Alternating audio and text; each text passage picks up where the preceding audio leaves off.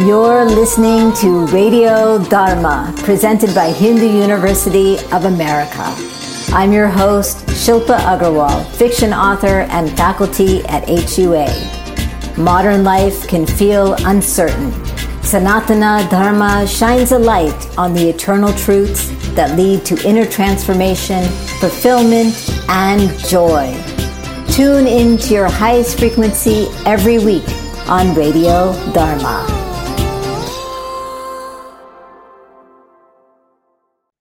Welcome, everyone. Happy you're tuning in. Over the course of our next many episodes, we're going to be exploring the concept of Dharma, which has many meanings and nuances and has been used in every way under the sun, sometimes in alignment with its original meanings and sometimes in distorted ways. And I'm going to be talking with guests across diverse fields who are engaging with Dharma in different ways, including our guest today, who works in the field of psychotherapy. But before I introduce her, over the course of these episodes, I want to get at the core of these two questions. What is Dharma, and why is it useful to my life? You know, if I make this statement, Dharma is, what's the first thing that comes to your mind? Take a second, write it down if you want. There's no right or wrong. This is just for you. I asked a bunch of my students recently what Dharma is, and here's what they said. Duty, righteous duty, rightful conduct, doing what is right at the right time, fulfilling my duty as a daughter, wife, mother, responsible citizen, the right thing to do, doing the righteous thing, and eternal love and being kind. A lot of what's common here, aside from the last answer in these responses, is a focus on duty and this idea of right or righteousness. There are many other definitions, which I'm going to explore in later episodes. So if we didn't get to what you wrote down, just hang tight because we're going to explore it all. In addition, with speaking with guests, I'm going to bring in some of our spiritual masters and yogis and discuss how they've talked about Dharma as well. The hope is that by the end of this series on Dharma, you and I both will have a clearer and more expanded idea of what Dharma is and why it's useful in your life and in our lives. So without further ado, I would like to introduce my guest today, Savitha Nanjangud. Savitha is a spiritual seeker and a student of Hindu Dharma. After 15 years in the semiconductor industry, she decided to pursue her Swadharma and become a yoga teacher and also trained in yoga therapy. She recently completed her master's degree in counseling psychology from Santa Clara University and is currently practicing as an associate marriage and family therapist.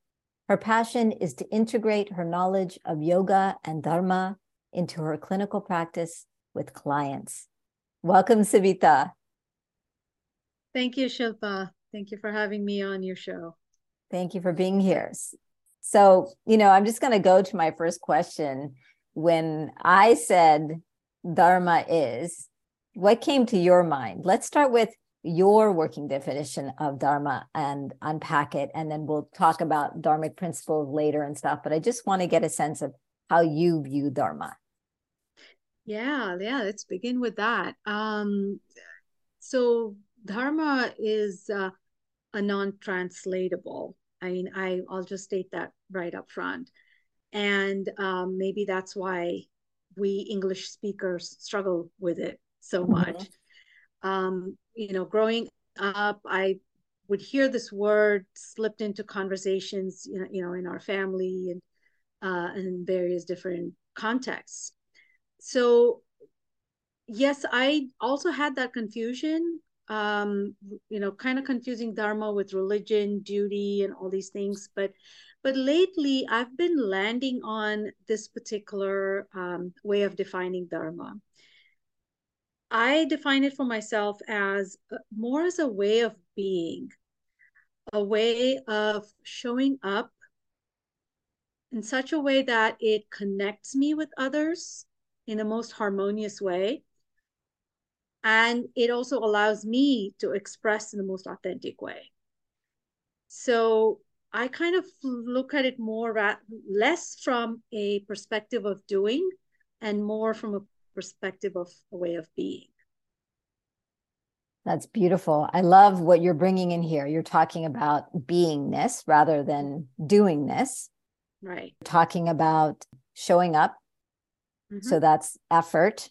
You're talking about connection with others. Mm-hmm. So who we are in relationality to others. You're talking about harmoniousness, which mm-hmm. means if we're putting the effort, we're connecting with others, it is in a way that creates harmony. And you're talking about authenticity, meaning right. we are being true to ourselves. That's a phenomenal definition. And I want to talk about some of these things in detail.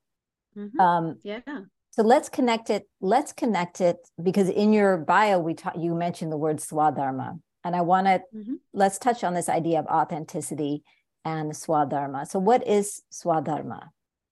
And how is that connected to authenticity? Yeah. Oh gosh, another loaded word. Yeah. Swadharma. Again, this is another thing that I struggled with a lot. And the reason I mentioned Swadharma in that intro is because even though I was enjoying my job, in applied materials, which is where I worked, and I enjoyed being in the corporate world, there was always this feeling of incompleteness. There was this feeling of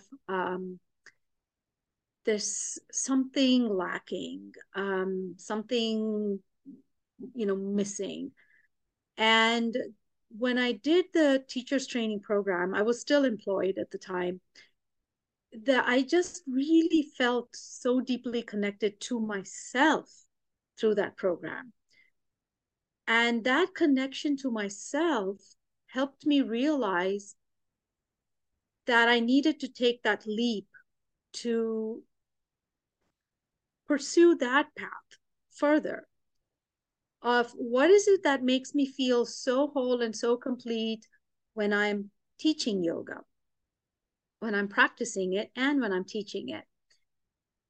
So that really, it kind of also juxtapositioned itself with, my restlessness in the corporate world and also the need, my family needs, and, my kids were young. And so everything just kind of came together. And then when I started pursuing being a yoga teacher and then got into yoga therapy and counseling, it just felt like more and more of that feeling of authenticity, that feeling of wholeness kept opening up to me.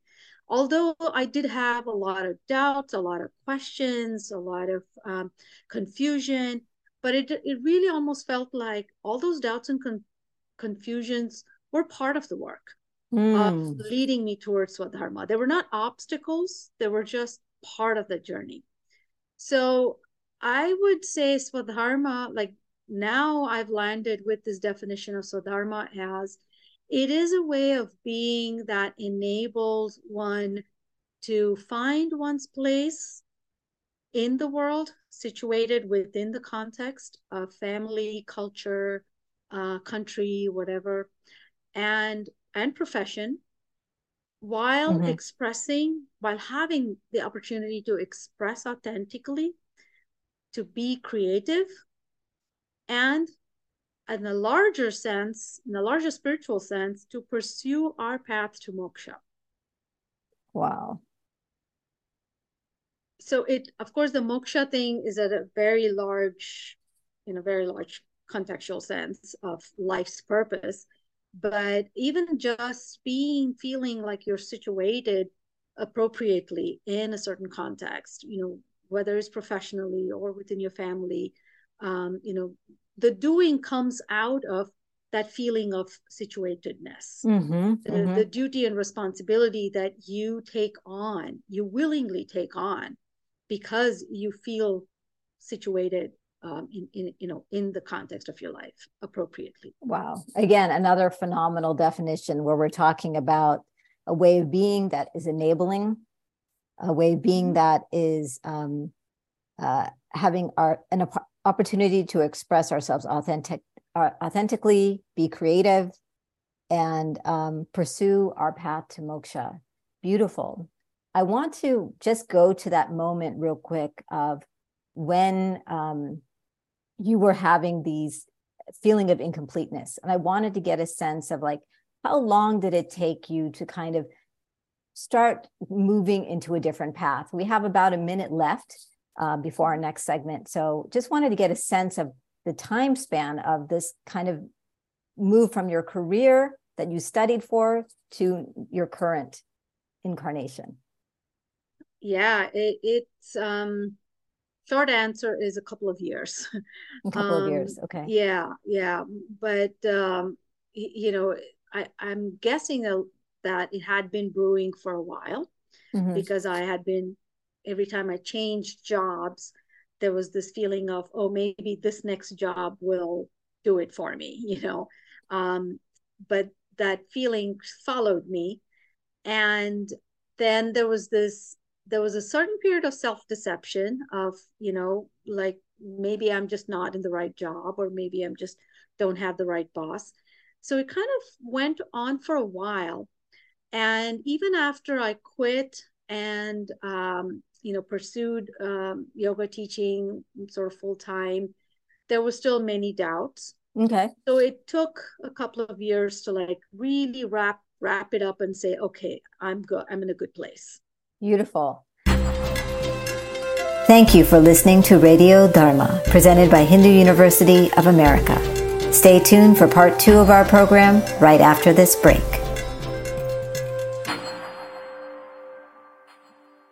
Welcome back to Radio Dharma, presented by Hindu University of America. Each week, we explore the eternal truths of Sanatana Dharma to uplift and transform our lives. I'm your host, Shilpa Agarwal, fiction author and faculty at HUA. Okay, welcome back, everyone. I'm here today with Savitha Nanjangud, psychotherapist, and we're talking about Dharma. So you'd mentioned this move over a course of several years from your business and your work in the semiconductor industry to taking different jobs to kind of another path unfolding. And I wanted to ask you, because you talked about taking a leap, what does that leap entail? What was it for you? Because it's not just about, I have all this education and I'm going to take another job in this field, another job in this field. You actually took a leap into something completely different. So can you take us to that leap and what did that entail for you? Yeah, the leap, I wouldn't, I guess it looks like a leap looking back. But at that time, it was a kind of a step-by-step process, because I did do a lot of self-reflection while I was still employed. And I did the teacher's training, the yoga teacher's training, and started dipping into like attending, lectures and learning about Dharma and yoga. It's almost like kind of side by side. But I think really what enabled me was just that I didn't need that income, and I had the freedom, and giving myself that permission, and of course in conversation with my husband and looking at our life circumstances, really I think it's a privilege that I had. I must admit that it was a privilege that I could step back and say, hey, I don't need this income, we'll be fine without it, so let me go for it. At that point. And yes, giving up all those years of like all that education and the training and the experience and being in that industry, giving that up did cause, like I said, there was periods of confusion and doubt and, questions and all that. But somehow once I made that transition, there came a point where I literally just told myself, I'm not going back.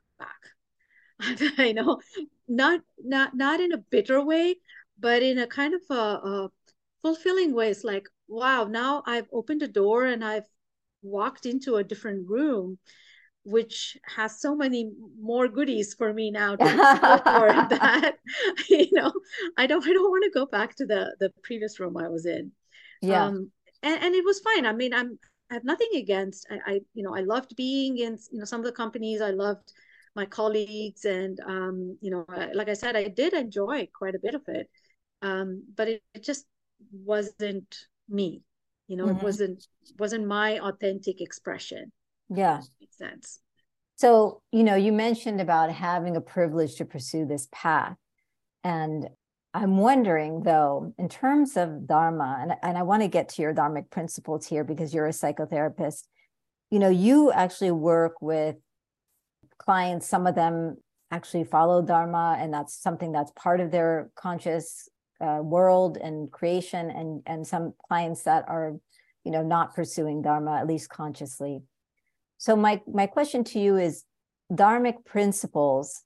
First of all, what would you say are some of the Dharmic principles you bring into psychotherapy? And second of all, even if you don't have the privilege, let's say, of pursuing a path right now full time, you can still bring in Dharmic principles into your life to guide you in a direction that might be better for you.